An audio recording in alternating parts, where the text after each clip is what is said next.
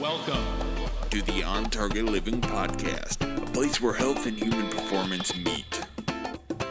Welcome, everyone. This is Chris Johnson at On Target Living, obviously, here. And this is kind of a unique podcast today. I have our creative director with us today, Stephen Glenn.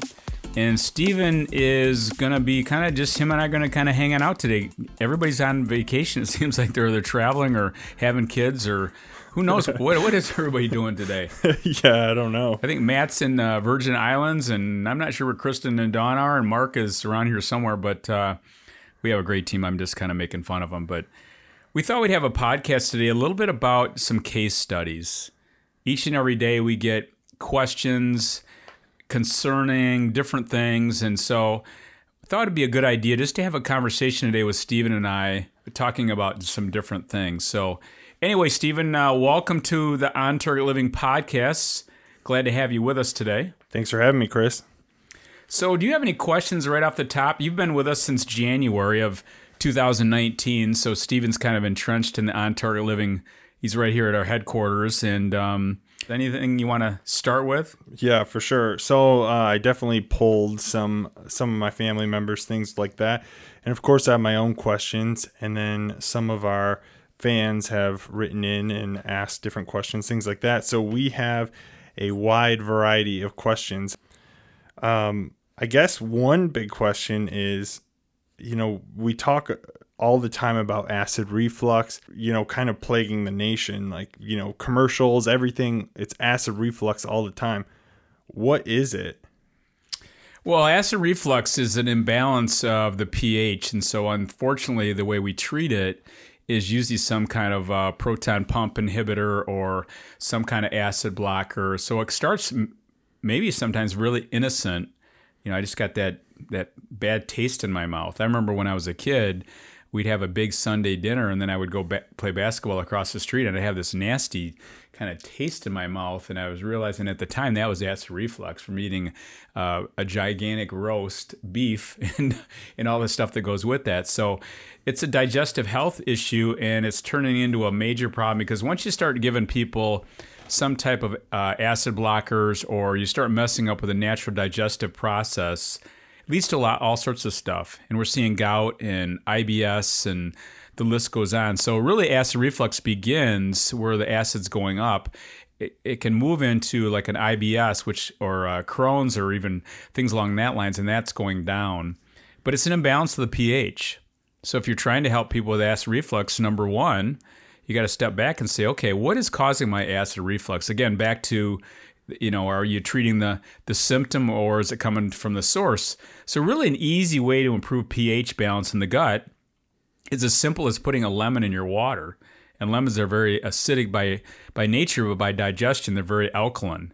And then the other thing too, you can take it to the next level. You can start adding ginger, or you start eating more whole foods. And I like to tell people, if you can eat an apple on a regular basis, it's going to do amazing things for your acid reflux.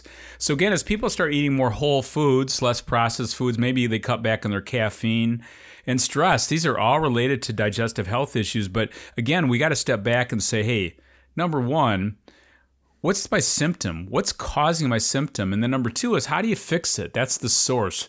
Again, an acid blockers, we all know, it might help you short term, but it's not going to fix the problem. So again, a big thing I want everybody to realize as you're listening today is that we really will tackle the source versus the symptom, and that's how you begin with acid reflux going back, and how do you change the pH. And any type of fruit is going to make your body more alkaline. So all these diets out there that people are cutting out their fruit, they're probably not going to have good digestive health. So again, that's a big one right away, as you said. The digestive health issues, including acid reflux. Right. Is gout related to acid reflux? Yeah, gout is, again, in fact, I'm going to be writing a blog about this soon. And my wife, Paula, actually kind of inspired me to talk about kings and queens. So as way back in the day, all the kings and queens, that was the sign of a affluent lifestyle. And so you were well off, you had lots of money, and you had a lifestyle that was very unhealthy, and part of that was gout. So again, it's uric acid building up, and it's a pH imbalance. And many times people, and it's super painful, it usually hits in the big toe. It's like a throbbing toothache in the toe. And it was interesting. Years ago, I had a couple people, were asking me, how do you fix gout? And I said, well, we can do it short term.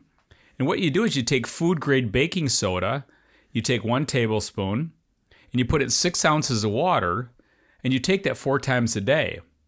So I get this call about a week later, and all these folks were saying, I got to tell you that acid reflux and my gout, and all this has disappeared, because gout, if you ever have gout, is super painful. And they said, how does that work? I said, well, food-grade baking soda is 12.0 on a pH scale. That's what all these medications do. So, but it's not fixing the problem. I said, you guys are probably drinking too much alcohol, and they all kind of agreed. But gout is a real sign of there's something going wrong.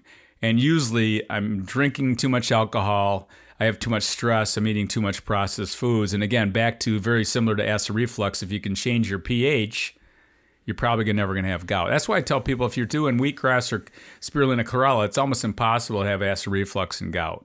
Right. That's awesome. Gout is not awesome, but if you have gout, you'll do anything to. And again, the medications for gout are very, very taxing on the liver and the kidneys. So again, it's something that you really need to step back and say, okay, how can I actually go after the source of the problem, not fixing the symptoms? Right. Okay. Yeah. So you mentioned, wheatgrass, spirulina. Can you go over your daily rituals, or morning rituals, lunch, whatever, if you want to go through your day?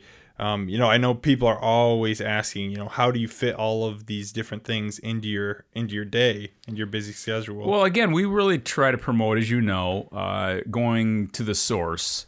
And so really anything that we sell on our website, we really are going after the source. And the second piece is how do you help people develop habits? And so the stuff I'm going to share with you right now, this took me time to develop. But the first thing I do when I get up in the morning, I take 5 ice cubes of wheatgrass. I suck on the ice cubes. I like the taste of them. And then second piece is I'm taking my cod liver oil. So I'm usually taking a couple of tablespoons of that. And then from there, I'm eating. So usually I'm eating my oatmeal on the run, or if I'm going to work out, I'll maybe eat a little later. And then the spirulina chlorella is later in the day, and I'll usually do 25 to 50 of those babies if I'm traveling. And then I'll do some flax and chia here and there. I put cacao in my oatmeal. So again, it's just real simple things to start your day. I just wrote an article. I think you got to peek at it. Yeah. But I was writing about the habit of drinking coffee. And not trying to beat up anybody drinking coffee, but the point of it is 70% of our population drinks coffee. So you got to ask the question. I remember back in the day when I worked on the assembly line at Oldsmobile when I was in college, and all the folks around me were always trying to get me to drink coffee. You had a coffee break. You want me to get you some coffee. I'm like, no, I don't even like the taste of coffee. So I'm not trying to beat it up. I'm just sharing that 70% of the population, we consume 4 billion cups of coffee in the United States. Wow. Every year. So I wrote an article recently about, imagine if the entire country, United States, got up and took a tablespoon or 2 of cod liver oil. Because I started looking at Norway. In Norway, the Norwegian secret for health is they treat their morning like we treat our coffee. They get up in the morning and take cod liver oil. They don't have type 2 diabetes in Norway. It's basically non-existent. In the United States, we have 35 million type 2 diabetics, and we're probably going to have 100 million in the next 5 to 8 years. So again, my morning ritual is something that just took me time to develop, and now it's a habit. I get out of the morning and do the same thing. And I think that's what our goal, as you know, it's how do you build habits one step at a time, and that's basically what I start with. But I always tell my, when we're doing speaking that I didn't do all these habits in one day. I started developing over the years, and it's taken me quite a year. But now it's on automatic pilot. I do pretty much the same stuff, and I'm always trying to add new things.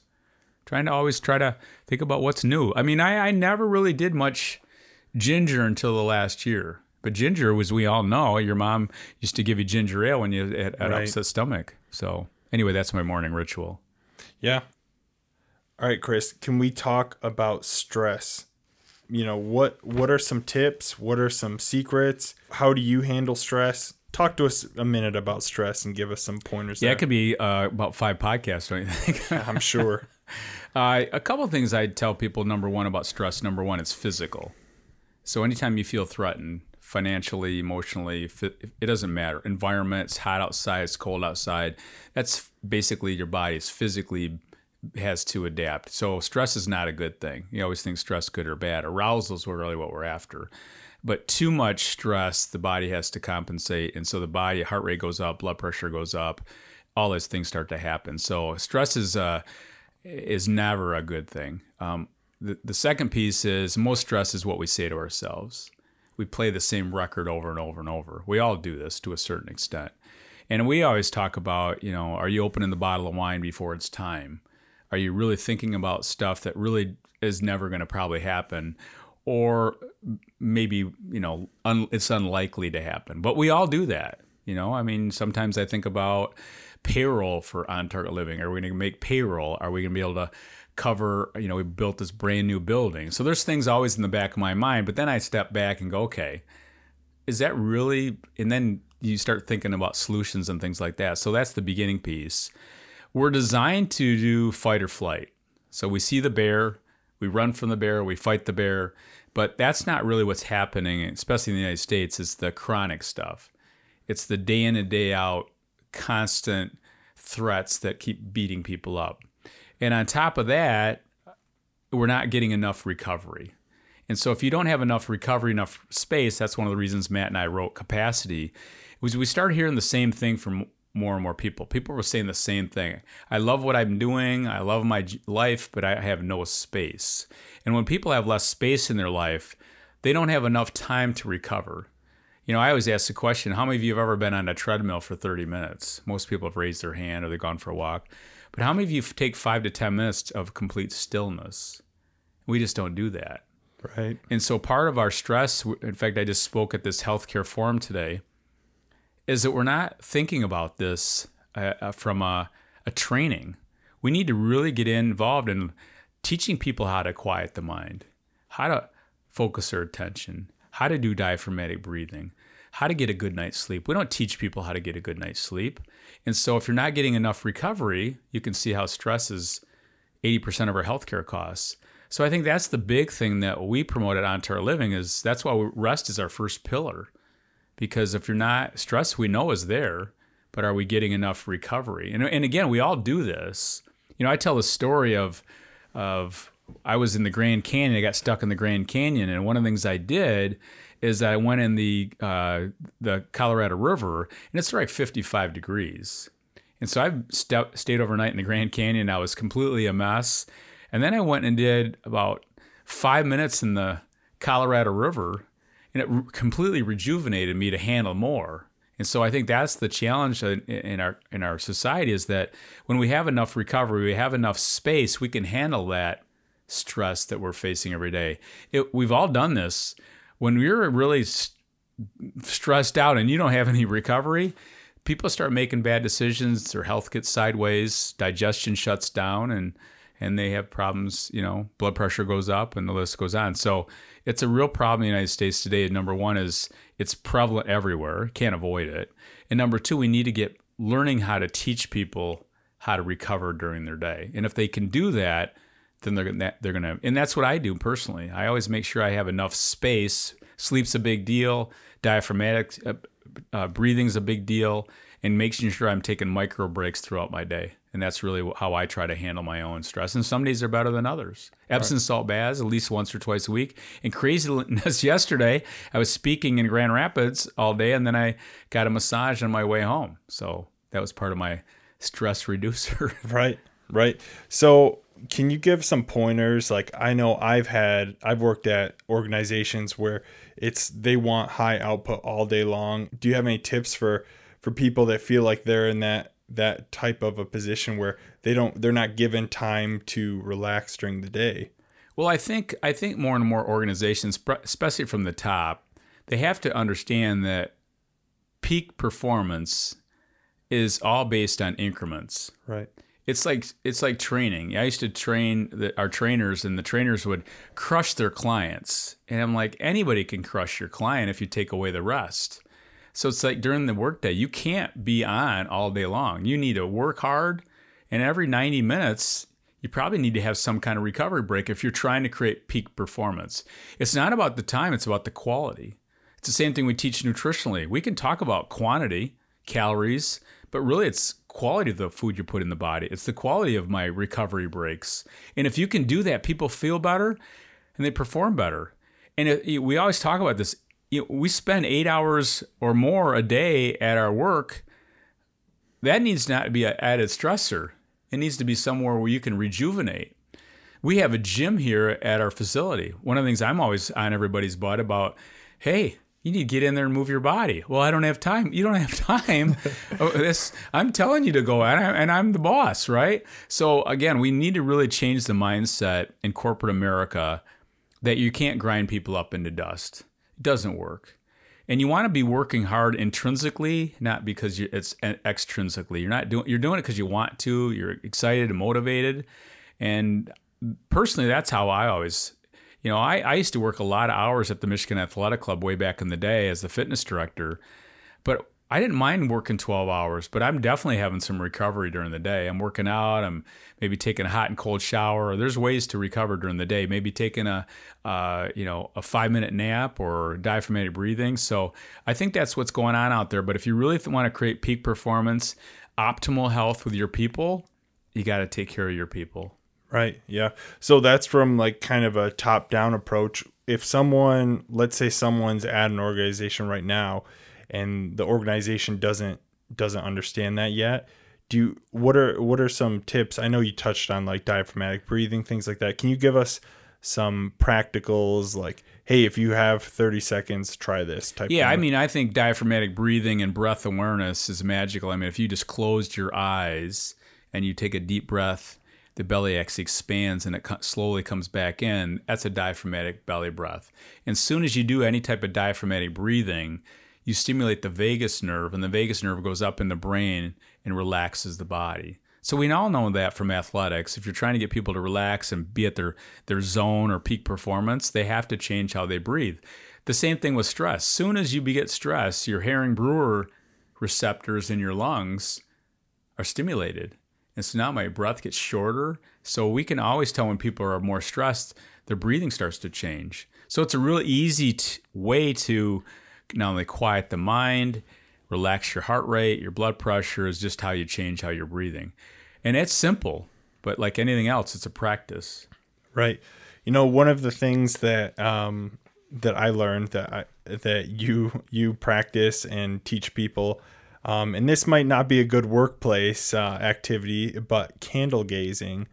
Can you talk about that? I thought that was super interesting when I first heard you teach that idea. Yeah, there was you've heard of Dr. Phil Nierenberger. He was on our podcast about the Power of Mind, interviewed with Matt, and he was one of the training.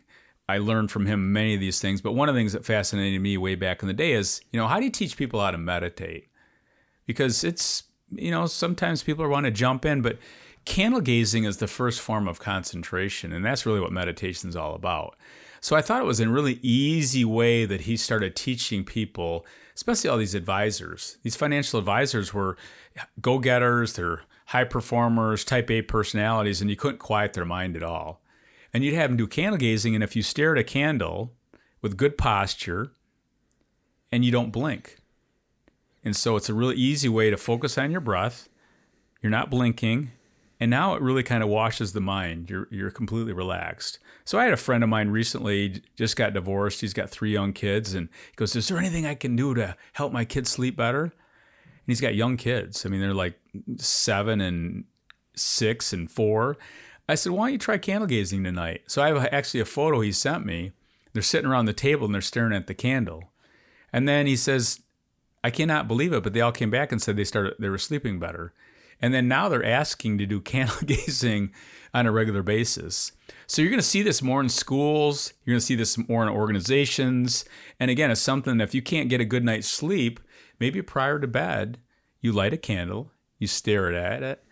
As soon as you blink, you start the exercise over. And you might do that 2 or 3 times for 2 or 3 minutes and completely quiets the mind in getting you ready for a great night's sleep. So it's a real great tool to learn how to concentrate and learn how to quiet the mind. Yeah. Yeah, and I think most people can probably relate to, like a summer campfire.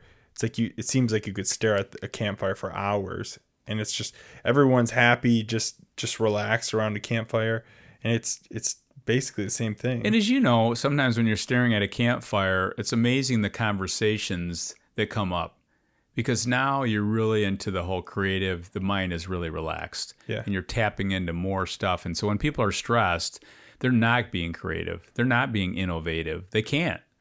So when you're really tapping into other parts of the mind, and that's when the mind completely gets relaxed. So back to your original question is, why aren't organizations doing it? Well, the best ones are. And you're going to see that grow. I mean, that's our mission, to help companies have their people be their best. And that's a big part of that, is learning how to do some of these simple things. Right. That's awesome. Okay, let's shift gears a little bit. Can you talk about thyroid problems? Maybe some things people can do to help with those problems. If you really step back, and again, I'm always curious of what countries are really having thyroid problems, and not many, except the United States. So you got to ask the question, why is the thyroid, again, thyroid, basically the adrenals are really a part of that's the whole stress thing. So back to the stress, if you're really trying to get people to help, replenish their thyroid, number one is they can't overstimulate the adrenal glands. So if I feel threatened, the adrenals shoot all sorts of hormones out, and that's what happens. Number two, minerals, having a good diet, the minerals support the thyroid. So when I'm working with people, if they don't have good minerals, they don't have a good diet, wheatgrass is one of the reasons why we promote it, because it's high in minerals. But when people start having the right minerals, example, magnesium is a mineral relaxation, it really helps support the thyroid. Number two, do you have stress strategies throughout the day? We just talked about the breathing. Do I do an Epsom salt bath in the evening, maybe before bed? These are all ways to help the thyroid take a break. So imagine during the day, you're going 900 miles an hour, you got the accelerator on, what's going on with your thyroid? It's getting destroyed. And it's no wonder that it's not just a female thing anymore, it's a male thing too, that our thyroid is just getting beat up. And we see a lot of that with measuring testosterone. So a lot of times people are looking at their thyroid, T3 and T4 and this and that. That's all good. But I can always tell if their testosterone level is dropping, they're probably going to have thyroid issues, because the testosterone is a great measurement for how we age. So again, if people have thyroid issues out there, number one is you got to start paying attention to getting more rest. And number two, how important your diet is to help replenish those minerals. And again, you said this earlier, if you have acid reflux, you have an acidic type diet. If you have an acid diet, you're probably going to have a thyroid issue down the road. So again, all these crazy diets that we're seeing today, including the keto, is you're probably going to see more and more thyroid problems cropping up like they are today. So again, we're not getting enough, getting that pH balance in the body, which leads to mineral depletion, which leads to more thyroid lack of support. Yeah. So, I know you've touched on the keto diet, things like that. We've talked about that in the past. So, you wrote a blog on that. So if people want to look that up, and check that out, they should. But, I think we have this fixation on protein. When you work out, you got to have protein. It's like protein bars, protein powders. How much protein do we need? Can you just kind of clear the air on protein for us a little bit? Well, it's interesting. I was speaking yesterday, and after all the stuff, a woman came up to me and she said, about macros. She was saying, I just don't have a lot of energy during my workout. Well, if you don't have good energy, carbohydrates are really where most of your energy comes from, on top of daily movement and getting sleep and recovery and all these things. But when you think about the three macronutrients, carbohydrates, proteins, and fats, how did we get sideways thinking one was so much better than the other? Back in the 80s, it was the fat was the villain. In the 90s, it was the carbohydrates the villain, and protein was the king. And today the keto is fat's the king, and carbohydrates are still the villain. So what we have to understand is we need all three macronutrients relatively in balance. So I tell most of my clients, or when I'm talking about 40 to 60% of your calorie intake a day should come from carbohydrates, 20 to 25% from proteins and fats. You just need a balance. And if you're eating more whole foods, back to the source, it's really difficult not to get a little bit of good carbs, good proteins, and fats. Right.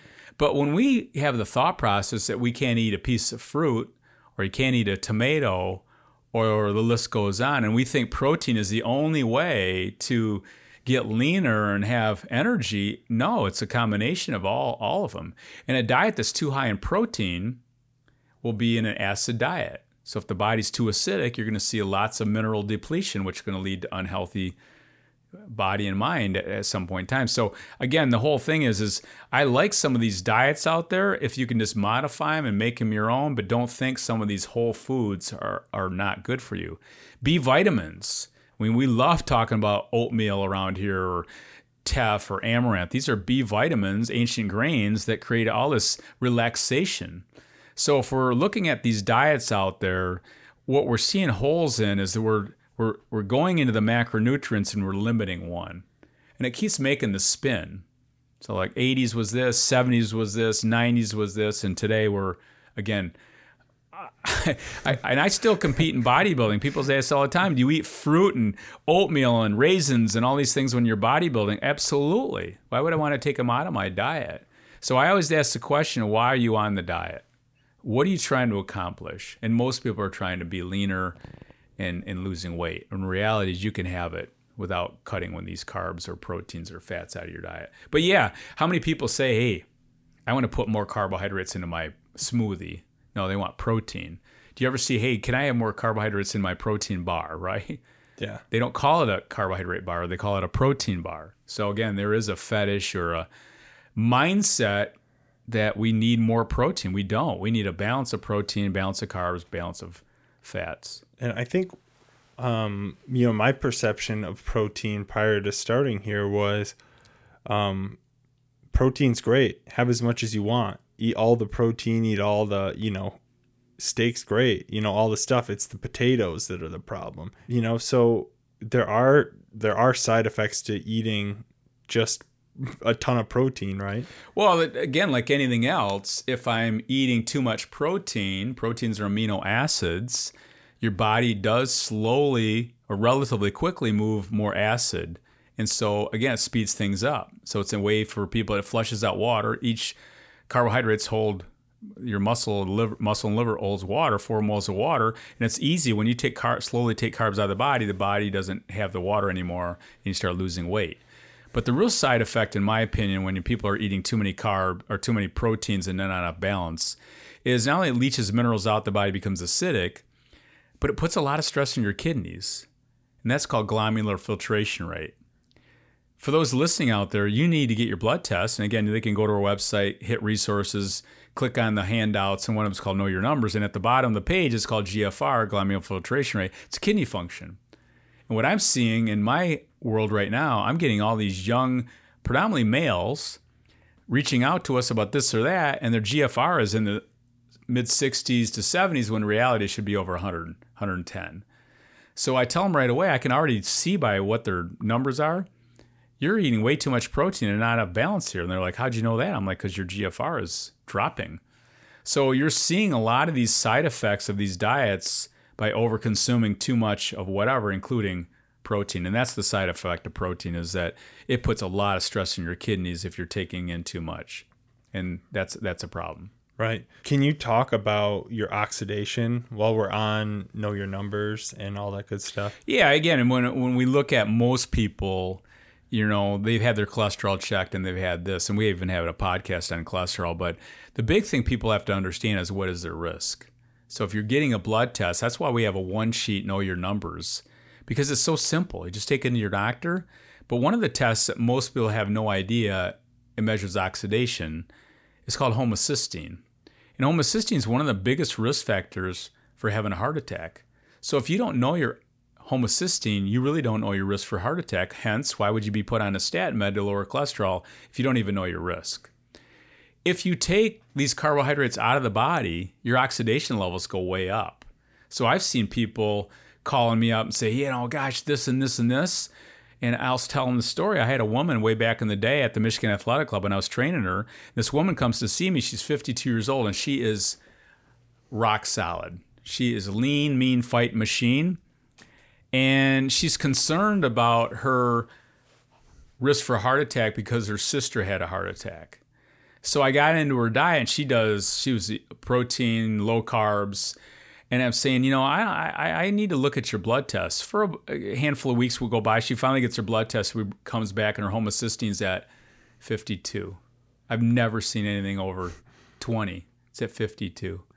And I'm saying, your homocysteine level should be less than 10. And she never came back to see me because she didn't want to change her diet. Crazy thing is, at age 61, she had a heart attack. And so, again, you try not to scare people, but you have to understand that if you don't know your homocysteine, you don't know your risk factor. And a lot of that is I need to make sure I'm eating a balance of good carbs, good proteins, and fats. But that's the oxidation marker that we're not paying attention to because there's no medications for it. Right. It's a lifestyle. So on that note, there is a way to be, for people that are trying to be super lean, they're trying to get cut, whether they're competing or they just want to look good. What are some ways you can do it without just packing in protein and cutting everything out? Well, I tell people I do the same thing every time. So when I'm getting ready for a contest, it's simple, but it's not easy. And I eat in the center of the food target for 3 months. And people are like, what? I said, if it has more than 3 ingredients, I don't eat it. And then the second piece is I really pay attention to going to 12 to 14 hours. There's a lot about intermittent fasting. I think intermittent fasting is a good thing. It's just hard to do. So 16 hours is really difficult for people. They need to know exactly what they're doing because if they don't, 8 hours of eating is not a lot of time. And so you kind of have to know what you're getting because if you don't, you're going to be missing nutrients. So one of the things I used to do is go 12 hours every day without eating. So I would stop eating at 7 p.m. and I would eat again at 7 a.m. So it was a really easy way to get my body to clean itself. So you're fasting at night versus fasting at night. It's easy, simple, easy. And that's a thing we recommend for everybody, 12 hours. So if you've eaten at 8 p.m., don't eat again until 8 a.m. It's easy to do. And then once or twice a week, I might go 14 hours, 16 hours without eating. Usually I do that on a Saturday. So timing was a big thing when I'm competing. Number 2 was the food quality. 3 ingredients, setting the target. And then from there, I actually would increase the amount of the frequency of eating. So I would go 12 hours without eating, and then I would eat every 3 hours. And they'd be tiny meals, relatively small meals. But the food quality was everything. So my calorie levels went down a little bit. My food quality went way up. I paid attention to my timing. And my workouts don't really even change. And we all do this. We take liberties. But really for about 3 months, there's no liberties. And that's the hard part. So again, but that's getting up on stage and you got to be as lean as you possibly can. Right. But I always really try to pride myself competing. It's a competition between yourself. But I wanted to be as best I could without giving up anything. I never gave up my oatmeal. I never compromised the quality of the carbs, proteins, and fats. I never deleted one of them. I never carb loaded. I never carb depleted. I didn't do any of that. I didn't up my protein. I didn't do any of that. Don't do any of that stuff. And so that's really how I learned how to get leaner, but also keep my health at the same time. And I think that's where a lot of people go sideways when they're trying to lose weight. They're going to give up some of their health to get to that point, and you don't have to. Right. Can you talk about the frequency of eating? I think maybe you or Matt mentioned this, something about, like it's basically the inverse of what sumos do. Yeah. So way back in the day, I wrote a book titled Meal Patterning. And back in the early 90s, I was fascinated. I read an article about sumo wrestlers and how they gained their weight. And everybody at this large health club, we had 10,000 members. Everybody's trying to lose weight. And I started looking at how do the sumos gain their weight? They're the biggest people on the planet. And then for them to perform at a higher level, they actually would try to gain weight. And so most sumo wrestlers came in the scene about 350 pounds, but the best sumos are 550 on up. So I started looking at, well, how do they do that? They eat 1 meal a day. Well, are they eating a bunch of crap? No, they're eating high quality food, but they eat so much at one setting. So when I hear about intermittent fasting, this and that, they are the kings at intermittent fasting. They're only eating 1 meal a day. But what we're not talking enough about is that when you overeat so much food at one time, their insulin levels went through the roof. Their insulin levels were elevated for 2 to 3 hours. And when insulin's overproduced, because if I've eaten too much, we've all done this at Thanksgiving, as insulin's overproduced, insulin's a storing hormone. Also, insulin's a hunger hormone. So we all know this when we've eaten Thanksgiving dinner, we might have 3,000 or 4,000 or 5,000 calories, and we take our nap, and then we get up, we're starving. Well, how can I be hungry when I've just had 5,000 calories? Because you still have insulin circulating in the bloodstream. The second thing the sumo wrestlers were champs at is they understood lipase. Lipase is a fat-storing enzyme. So when people are doing more fasting, their enzymes get more sensitive to storing. And so not only they overproduce insulin, but they really had very sensitive lipase enzymes because that's how they were trained. So they would eat for about an hour, and they would eat all this food, and then they wouldn't eat for the next 23 hours, and they'd start that all over again. So an average sumo meal for the day would be between 4,500 and 6,000 calories at one sitting. And you're thinking, well, that's a lot of calories. If you spread that over the day, that is not a crazy, I mean, it's a lot of calories, but it's not crazy. Yeah. So when I'm trying to get leaner, I do the opposite. I'm doing smaller meals more frequently throughout the day. So I'm not overproducing insulin. I'm not making my lipase enzyme super sensitive. My energy level is fantastic. So again, it's an easy way for me to continue because I'm not starving.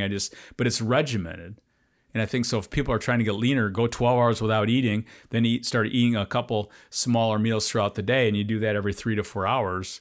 And if you're eating high quality foods and moving your body a little bit and good sleep, your body will react to that.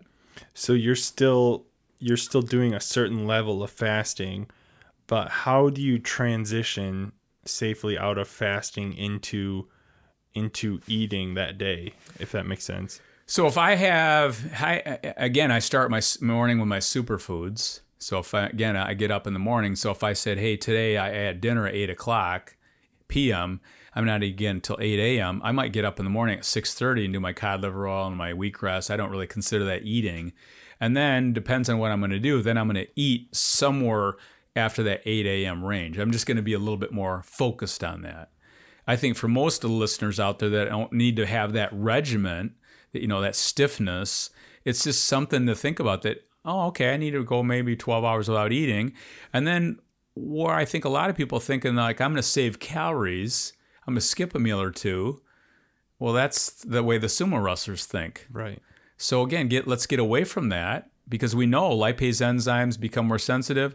And if you haven't eaten in a long time, you're probably going to eat stuff that you're going to get sideways. So we've all done that, fall off the rails. But if I'm eating frequent small meals throughout the day and I feel great, I'm probably not going to have to reach for a lot of things that we are craving. It's already there. But it's a little bit more structure, a little bit more plan.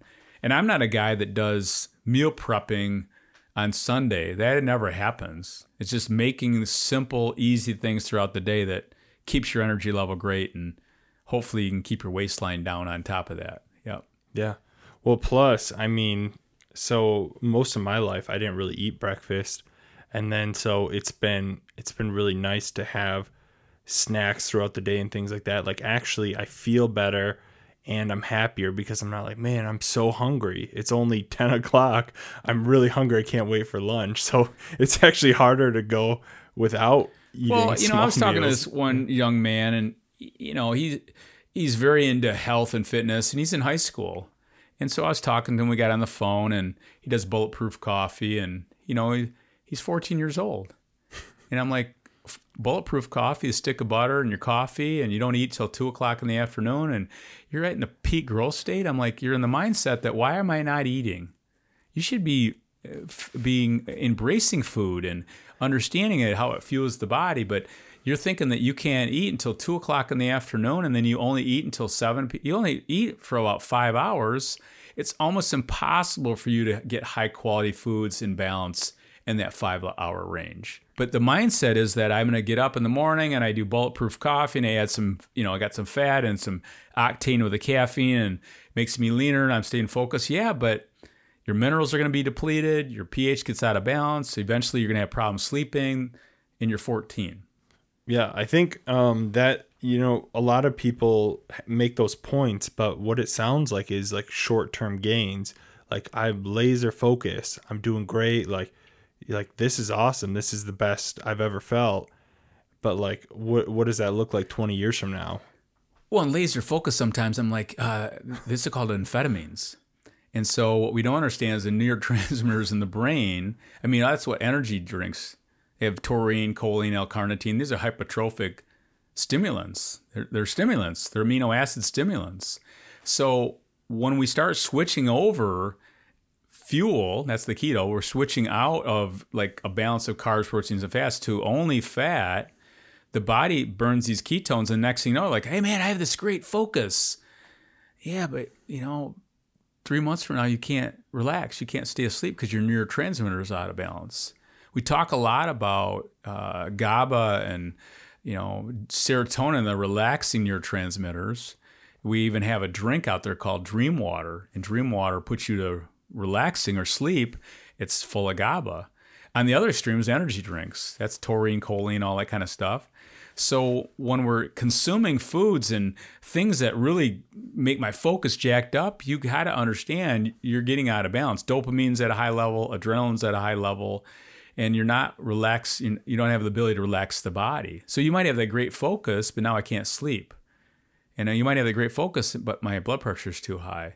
And that list goes on, versus how do we create optimal health and performance and do it in a way that we feel good, versus we have to have these stimulants. And again, the short term, I might have this great focus, but if I don't have good focus, I need to do some things like diaphragmatic breathing or take a little break or, things like that.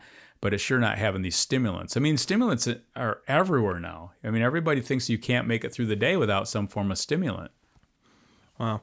So what are some healthy ways to boost your energy? What are some healthy plays that people can do? Well, in our book Capacity, Matt talks a lot about this, but, focus, energy, drive.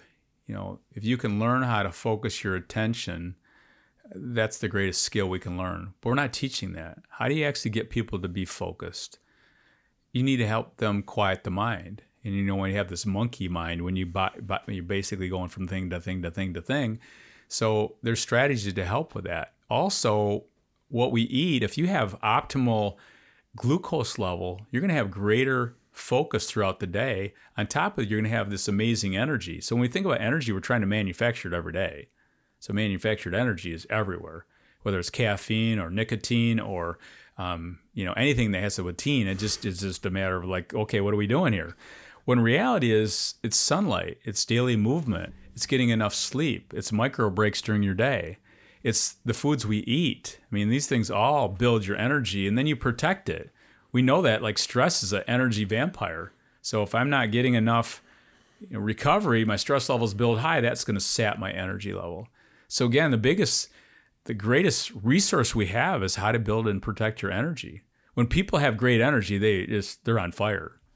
And then last but not least, we talk about drive, and that's motivation. More you can get people to move intrinsically motivated, doing it because you want to. But sometimes I have to ask the question is, why are we chasing energy? It's hard to measure. But people know when they're feeling great, they have great energy, you've had a good night's sleep. Last night I had an amazing night's sleep. I got a massage on my way home.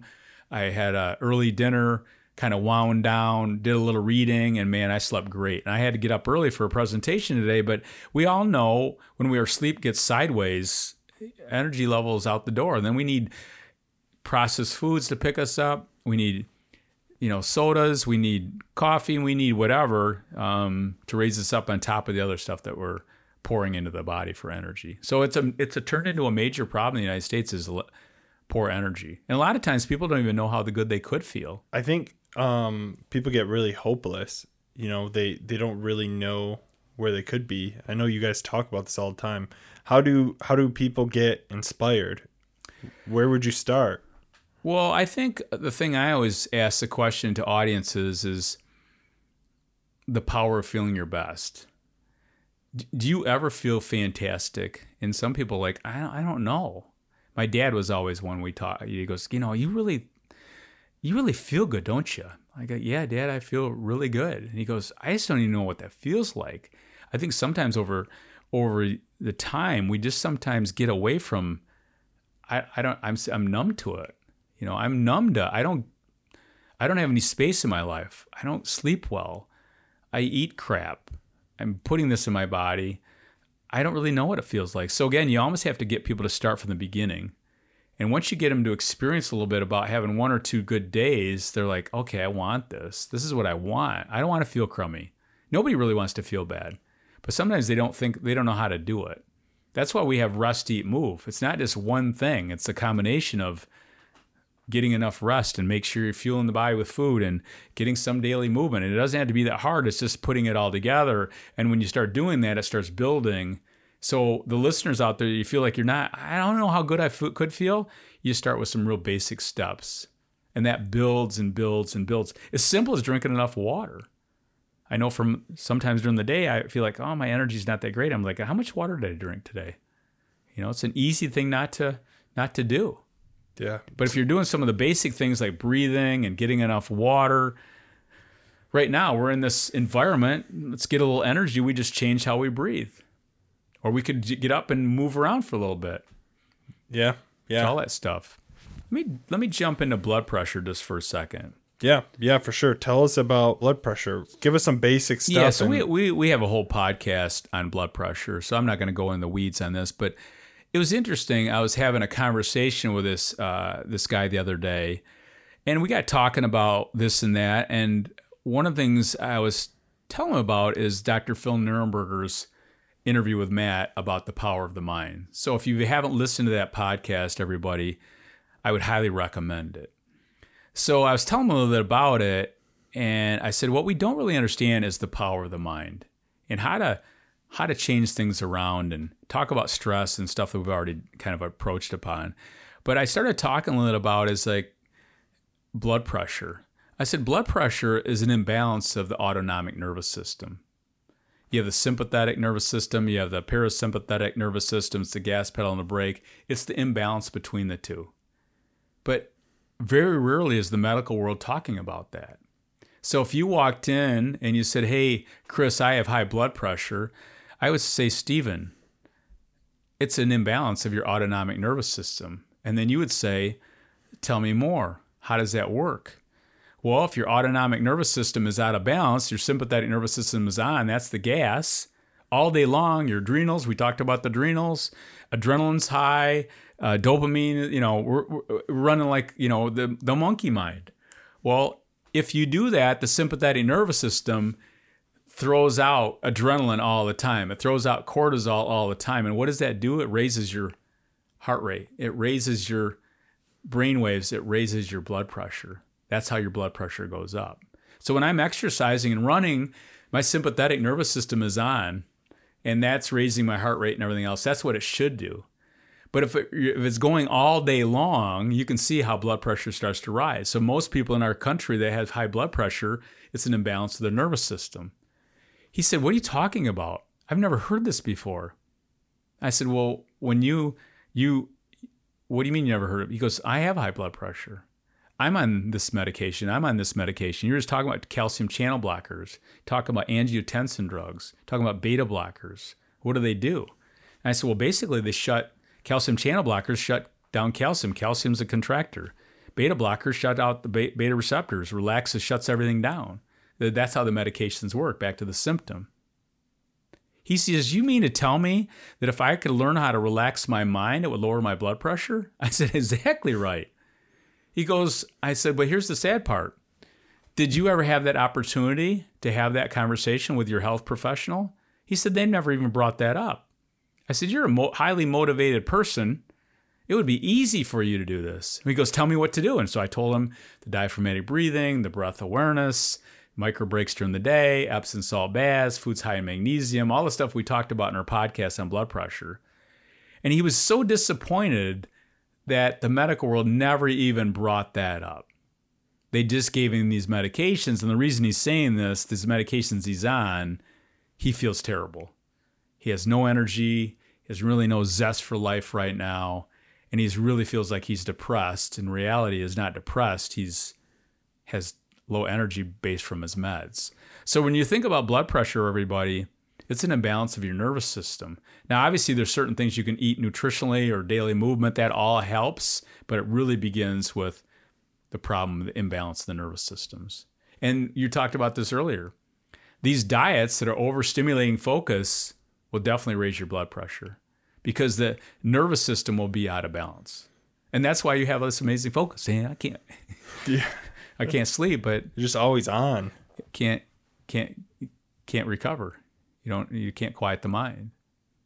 If you had somebody that was on some of this stuff and you had them candle gazing, there's no way they could candle gaze. They would this is driving them crazy because they can't allow their body to recover. And that's really what we just need to share with people. It's imbalance of the autonomic nervous system.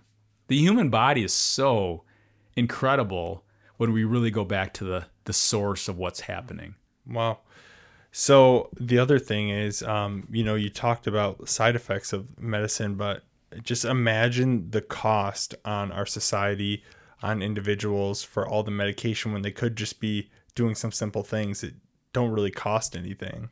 Well, again, I kind of started out with this, but the article I'm reading about Norway and researching that and talking about a habit of coffee and a habit of cod liver oil, but type 2 diabetes it's killing our country. We have 30 million. In 1970, we had 500,000. We could have 100 million type 2 diabetics in the next 5 to 8 years. A third of our population. The average diabetic is costing the system about $10,000 a year. So we start doing the math on this stuff, and it's so fixable.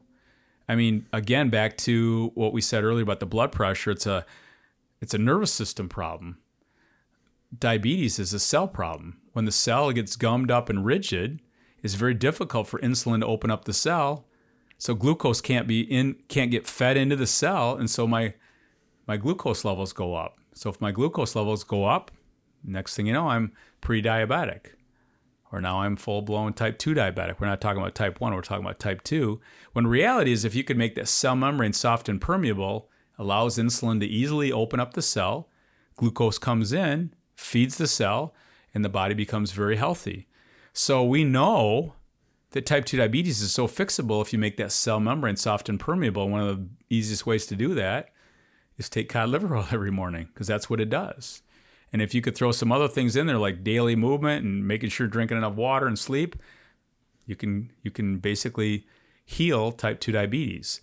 So that's what we get so passionate about because we've seen it for 35 years, but we're not touching enough people. I mean, that's one of the reasons why we're doing this podcast today is we're trying to let people know that most of the stuff that you're seeing is lifestyle related. Medications can actually fit a great role, but for most medications we're dealing with right now in the United States, they're lifestyle medications. About 80% of our prescription medications are lifestyle related, whether it's sleep or blood pressure or cholesterol. These are all lifestyle medications. And we're not going after the source of the problem. We keep going after the Band-Aid or the symptom. Yeah.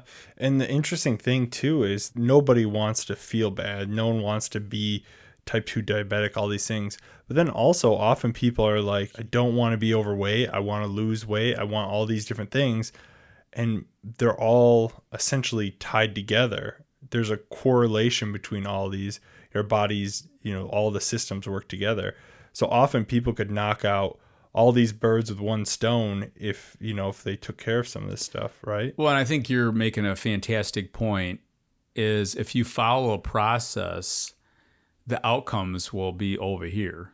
Sometimes we get so focused on the outcomes, we're not focused on the process. So a lot of people want to lose weight. They want to just get on the scale and look at it and make sure things are going. But in reality is if I get up in the morning and I've done my 12-hour, not eating, and then I'm eating high-quality foods and drinking enough water and move my body a little bit during the day, the outcome will always happen. My brain gets better. I feel better. I have better energy. And then you start thinking about medications, whether it's cholesterol or type 2 diabetes or inflammation or your digestive health. They're all related. Now, they might rear their head differently, but when you start building this foundational underneath people, I used to have clients come in and they're 5, 6, 7 medications.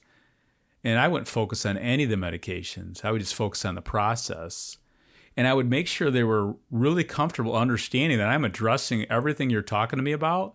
I might be focusing your blood pressure medication. This is why we're doing breathing. If you're having problems with cholesterol, I'm really helping you to bring in these healthy fats. But the overall arching is you're getting the human body healthy. And as the body gets healthy, all these things start to slowly disappear. And that's what we're not really worried about. And again, you made a great point is, I'm focused on this and focused on that. Reality is if you get people to focus on a process that they enjoy, that's kind of the magic. Because the process is everything. Everybody has habits. You have them, I have them, everybody has habits. It's just a matter of how do you slowly change some of those habits that really enhance what their goals are. And that's the challenge everybody faces. But I think the big problem we face at On Target Living is that people think they need to do everything overnight, and they don't. It's just about building habits. Great. All right, send us off with something. Give us something to inspire everyone. We got pretty deep there. Well, I think as we're wrapping this up is that we have to understand that Rome wasn't built in a day. And so wherever you are, the goal is to how do you think about what do you truly want and get specific with that. Number 2, what's your driver? What's your purpose? That really gets people to pull them up. Like, what is my purpose? Why do I want to be healthy? Why do I want to lose weight? Get a little deep with that. Take some time. And then you start thinking about what habit do I want to build? What 1 or 2 habits do I want to build? And that's the magic over time is like, okay, I can do that. I can take that cod liver oil. I can drink more water.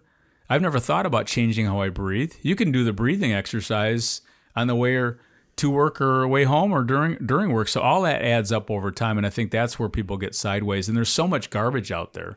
There's so much misinformation. It's hard to know what's right and what's wrong.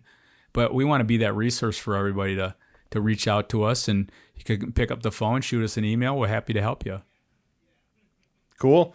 Well, thanks, Chris. You've answered a ton of my questions and then some of our fan questions. And if anyone has any questions they'd like us to go to or answer in future podcasts, feel free to reach out to us.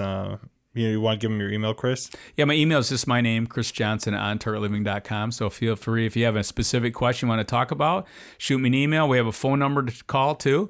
So we have a fantastic team, and we're glad that you're part of our team. So thanks for joining us today. Yeah, absolutely. Thanks for having me. Also, I have one shameless plug here at the end. We're building a video platform that I'm super excited about.